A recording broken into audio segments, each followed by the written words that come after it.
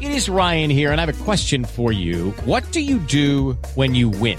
Like, are you a fist pumper, a woohooer, a hand clapper, a high fiver? I kind of like the high five, but if you want to hone in on those winning moves, check out Chumba Casino. At ChumbaCasino.com, choose from hundreds of social casino-style games for your chance to redeem serious cash prizes. There are new game releases weekly, plus free daily bonuses. So don't wait. Start having the most fun ever at ChumbaCasino.com. No purchase necessary. VGW Group. Void where prohibited by law. See terms and conditions. 18+.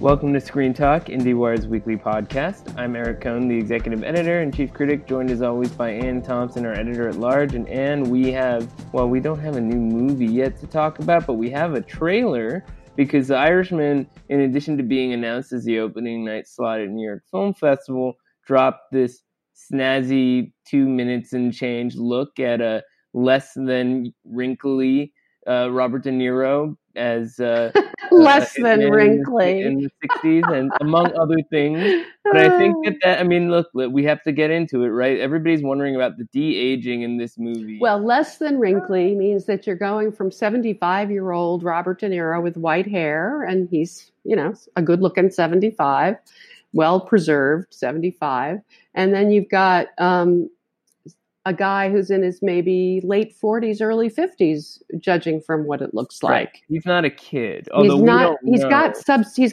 got heft. He's not young De Niro. Right. He's not young Godfather. That was the thing. That was an interesting question, that somebody raised on Twitter. The idea that you could have jobs taken away from young actors like Robert De Niro, who played the young Marlon Brando in Godfather 2. Right, because you could just get somebody to, there's this open question of, with a movie like The Irishman, where the actors age across a certain period of time, why not just get actors from different age groups to play them? But the thing with this particular case is that on some level, whoever plays the character in the 60s, it sounds like that's when most of the movie takes place. So it's like, it's either going to be a Robert De Niro movie or it's not. He would not do it as sort of a minor role. So what's interesting about this is that we don't know a lot yet, but from what we do know already out there, there's visual effects from ILM that is, taking care of this de-aging stuff, and that Scorsese was really worried about the eyes and about the expressions and all sorts of things that didn't somehow come through, and that he had to really fuss about. But they obviously made a decision, and it wasn't that long ago, apparently, to put this movie into the New York Film Festival, and that was a last minute call, which is the latest of the film festivals except for AFI that you could be in. But it's not closing night. It's opening night. But it's also it's a very, very, very welcoming crowd, a prominent slot in New York for the New Yorkiest of New York people, with doing something that is sort of what he is best known for, getting his Goodfellas guys together for a tough guy mob movie that does look like quite the epic. And also, I have to say, finished or not finished, if this movie works on a narrative front, there may be a case to be made, and we don't know yet, that even if these effects are not totally there, let's say that there are moments when you can kind of tell that they erase the wrinkles, it may not matter as much if the performances are really good and if the movie works just as this fascinating study of, the organization of the mob in the 60s and the mystery of the Jimmy Hoffa murder, and if Pacino is really great, as Jimmy Hoffa. And Harvey Keitel is in there as well, and Joe Pesci.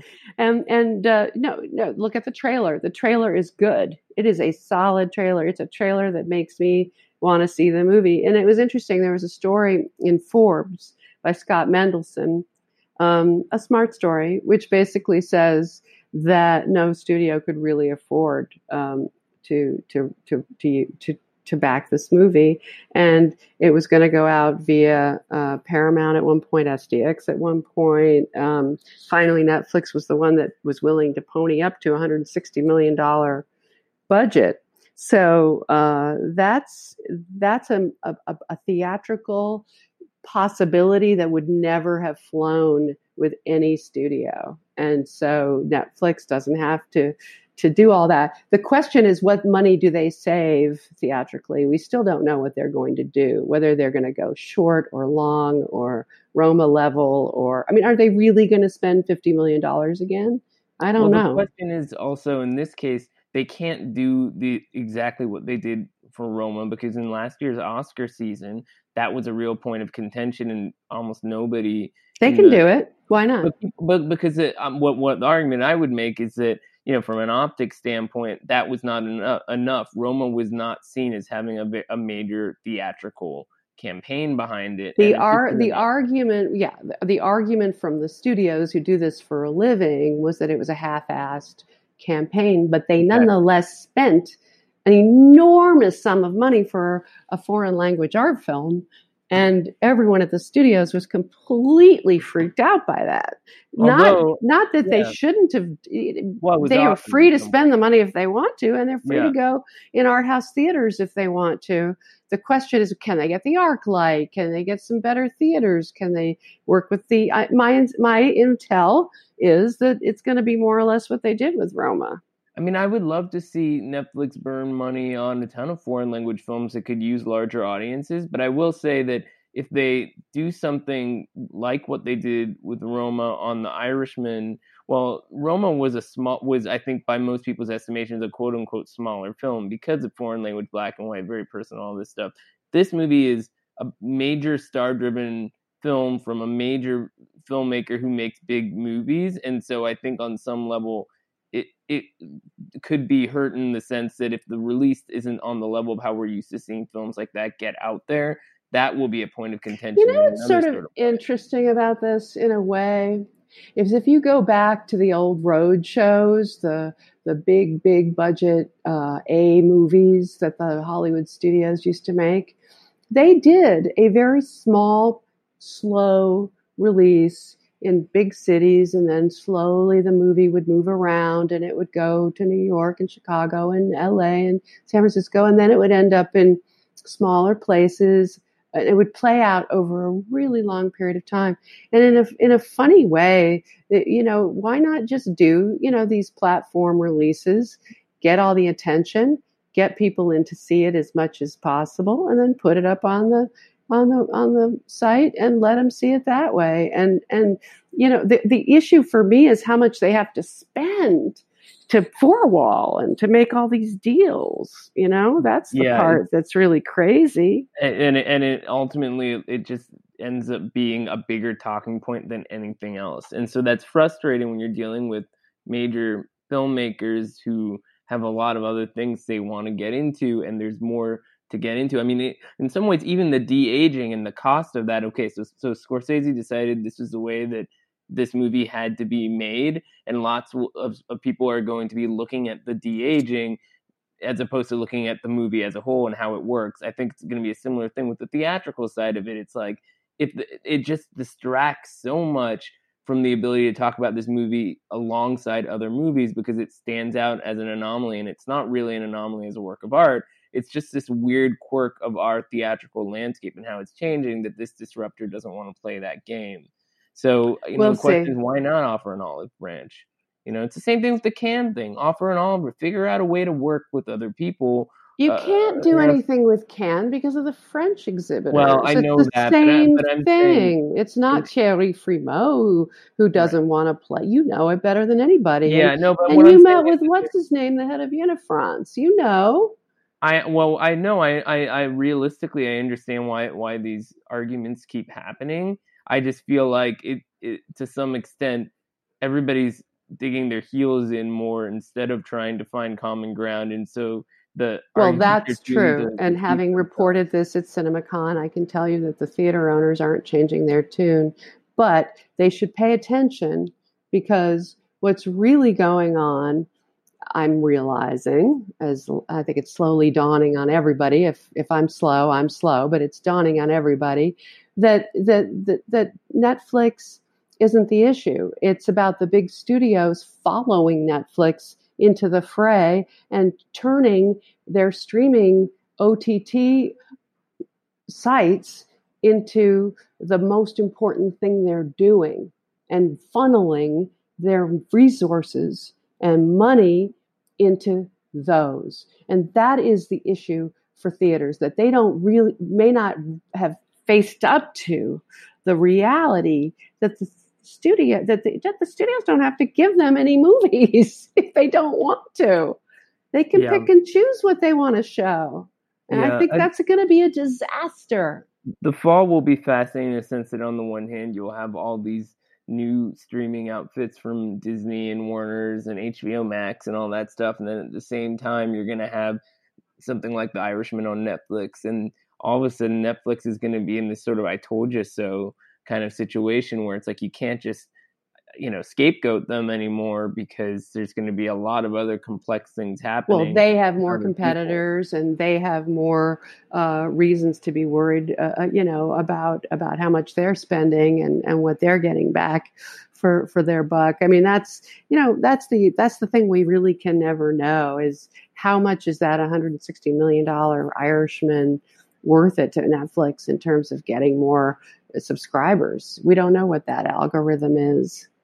Yeah, we don't know. And we also don't know what the algorithm is that says something like The Irishman, which, as far as we know, is going to be very, very long and, certainly not, breaking new ground in terms of narratively. I mean, it's a kind of movie we're familiar with. What is it about that that's going to be so huge for Netflix? I mean, are people going to watch it start to finish? Is it going to be good enough or the right kind of a crime plus star plus Scorsese or whatever formula to get people to keep watching it? I mean, there are a lot of open questions about what the reach of this thing will be once it comes out. I mean, one assumes it'll be bigger on Netflix than, say, Roma was. But then how does that affect sort of like long-term future business decisions, all that kind of stuff? I think that's really an open question. It's fascinating. I can't wait to see how it plays out. So that's not the only trailer we got. We have 1917, Sam Mendes. Wow, you sound excited. I am. I get excited when I see a trailer that is really trippy, Well, trippy is a weird term for a World War I movie. That they put you inside the environment, and by all reputes, it's a one. It could be, we don't know yet. It could be a one-shot movie that goes all the way from beginning to end. There's an assignment. These two guys, they have to go find this person and give them a message and save 1,600 lives. That's it. That's right there, and that sends them on their way. I bet that camera is following them every step of the way. Well, the thing that's kind of great about this is it's like the art of the long take. I mean, those of us who love movies have been celebrating this stuff for years, the opening of Touch of Evil or whatever. But I almost feel like it's just getting started in terms of how much people appreciate this approach to storytelling, in the sense that you can get away with more now technologically to pull off stuff like this. And so, Hitchcock in Rope had to use a weird trick where he changed the reel of film when the camera moved across a wall or whatever. Yeah, he would go to black or something. They still play. They go to doorways and they look up at the sky or whatever. They have all sorts of tricks for this, but I can't wait. It looks phenomenal. It's been a while since we had a great Sam Mendes movie, so it's been Skyfall probably. Yeah, which in some ways it's sort of like if that's your last great movie, it says something about he's been doing theater, and I loved The Ferryman, and I loved the Lehman trilogy. So he's been busy. It's not like he's been dying on the vine or anything. Although it's interesting, I remember when Dunkirk came out, people were saying like, well, Nolan has to do a movie like Dunkirk to kind of get people on his side again, to be that quote unquote serious filmmaker, as opposed to a genre guy or whatever it was. So, I was just thinking about that when I was watching this trailer. Like, this is just telegraphing intense war movie, important.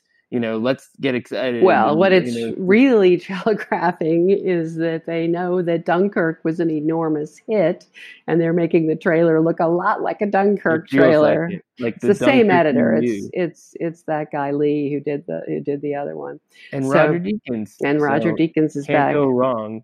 I mean, at least visually, you're sort of guaranteed. There's like a baseline guarantee in that respect. So, hey, I mean, it's nice to have some of these more like with the Irishman or 1917. Interesting kind of contrast to some of the more sort of outside the box fall movies that we've been talking about in award season contenders. I mean, I told you already that I really like Marriage Story, and it's cool that Farewell is doing, as successfully as it has. But as award season kind of develops, if we didn't have anything that was kind of made on a bigger scale, it would really send this message that like those, they just don't make them like they used to anymore. And it's nice to have that balance. At least there is some potential for the bigger movies to have some role at the table and at least be reaching for the kind of quality that makes them worth our time. It's not just a bunch of blockbuster type stuff, as we get subjected to throughout the summer and all that kind of stuff. Well, speaking of which, Once Upon a Time in Hollywood has opened. It opened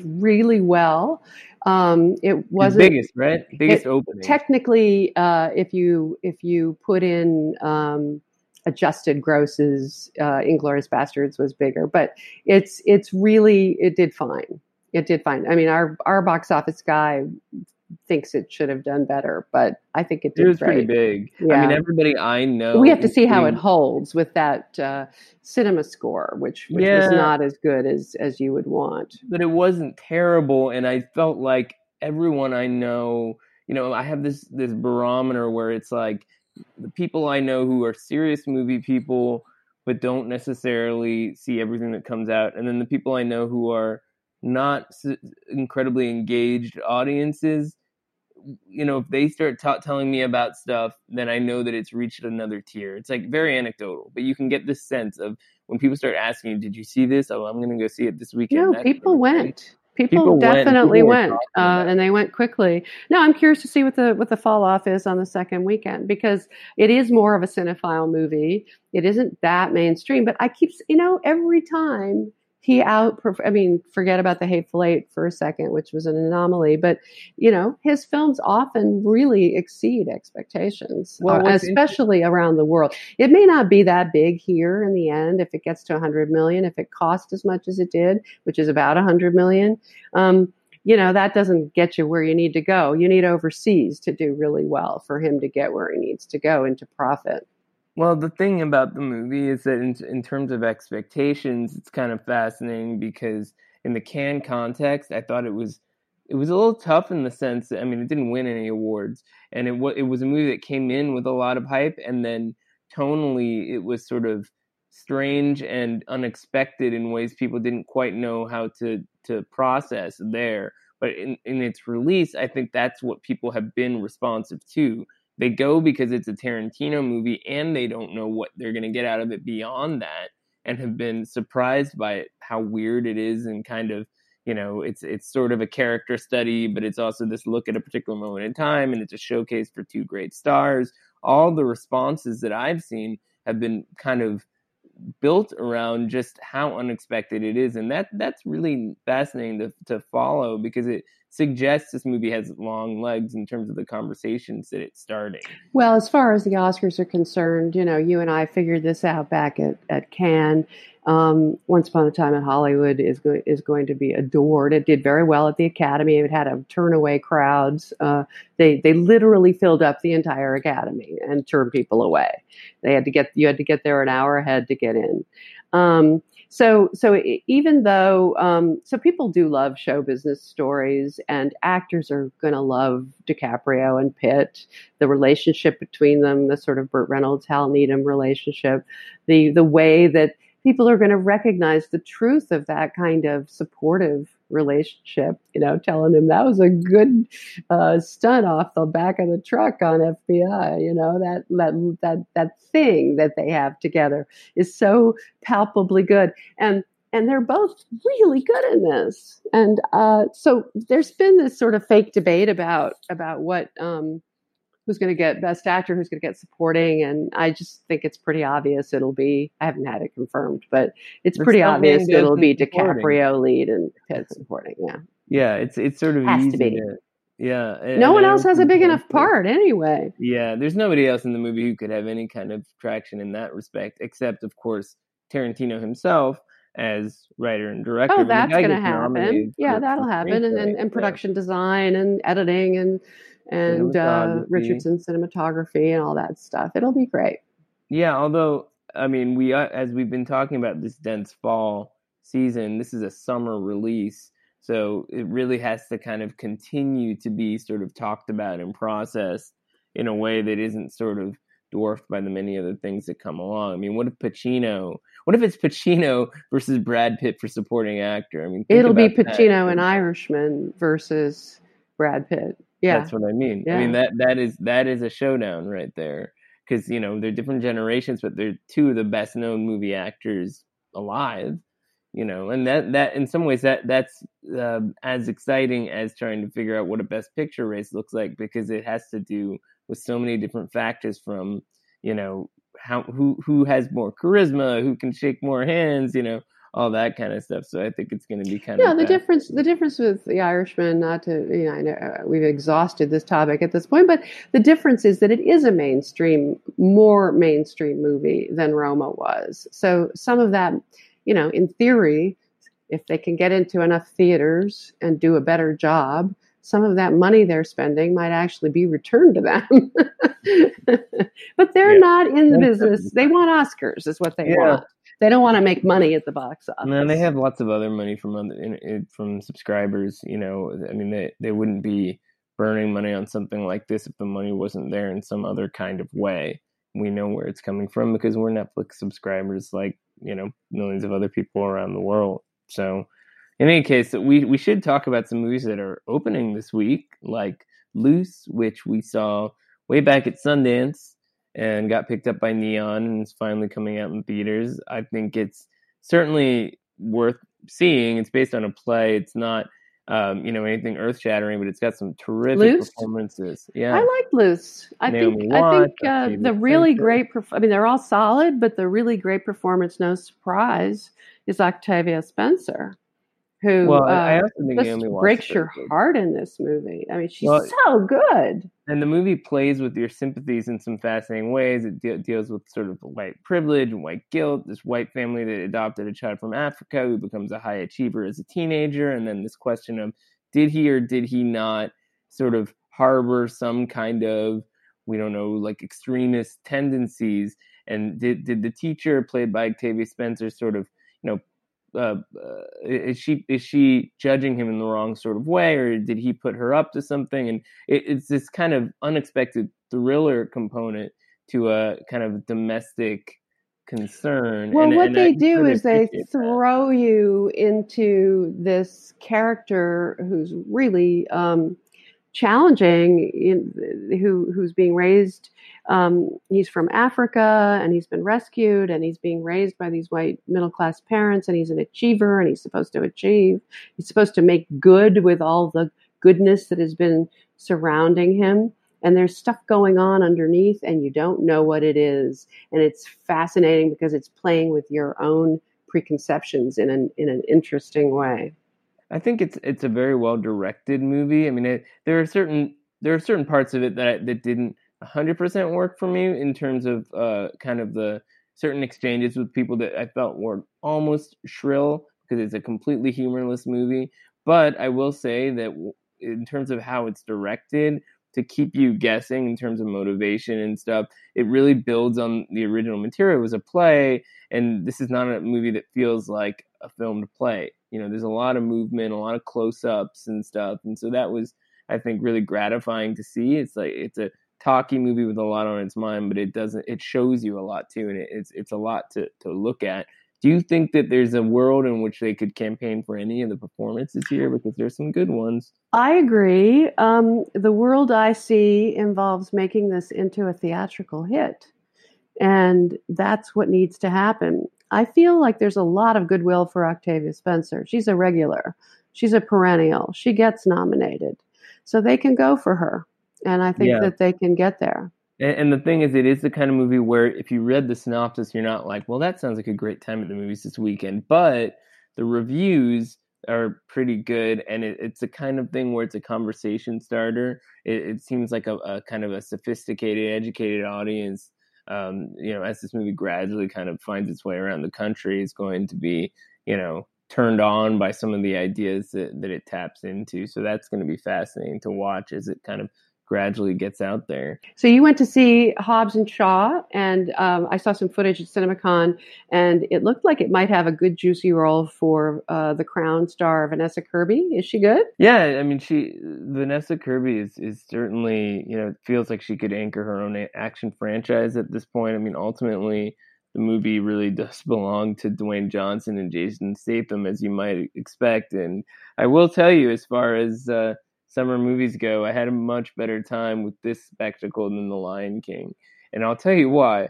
Because The Lion King is a movie where it's like you kind of know exactly what you're going to get on a certain level. And this one is too. And I feel like it's not trying to go beyond that in any particular sort of way. It's like, I want that banter between these two spies or agents or whatever the hell they are in this ludicrous universe, who are forced to work together and hurl insults at each other as they go around the world with this ludicrous plot involving a virus they have to stop, and Idris Elba is this superhuman bad guy, whatever. Most of it is The Rock and Jason Statham insulting each other. And it's great. Honestly, it feels like one of those screwball comedies when they really get into it. And the movie's way too long. There's way too much plotting and stuff, and some of the action doesn't really make sense. But whenever they get down into it, it really does click, and you can tell why they made this movie, because those two stars are they speak to different demographics somewhat, but they're both very charismatic and appealing. Audiences want to see that, and it gives you what you want. Much more so, I would say, than The Lion King, where you just kind of get what you expect to get. So go to this one, not The Lion King. That's basically the gist of what I'm saying here.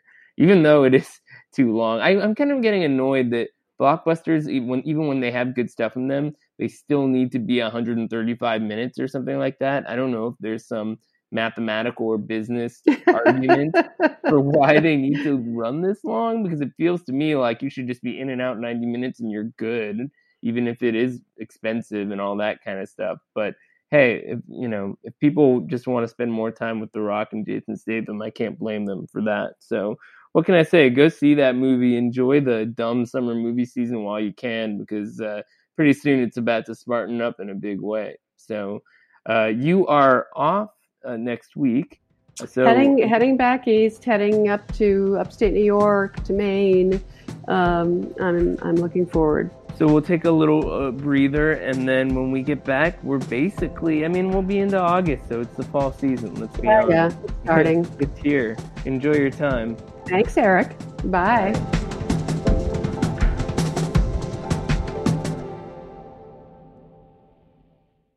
With Lucky Land Slots, you can get lucky just about anywhere. Dearly beloved, we are gathered here today to... Has anyone seen the bride and groom? Sorry, we're here. We were getting lucky in the limo and we lost track of time. No, Lucky Land Casino, with cash prizes that add up quicker than a guest registry. In that case, I pronounce you lucky. Play for free at LuckyLandSlots.com. Daily bonuses are waiting. No purchase necessary. Void where prohibited by law. 18+. Terms and conditions apply. See website for details.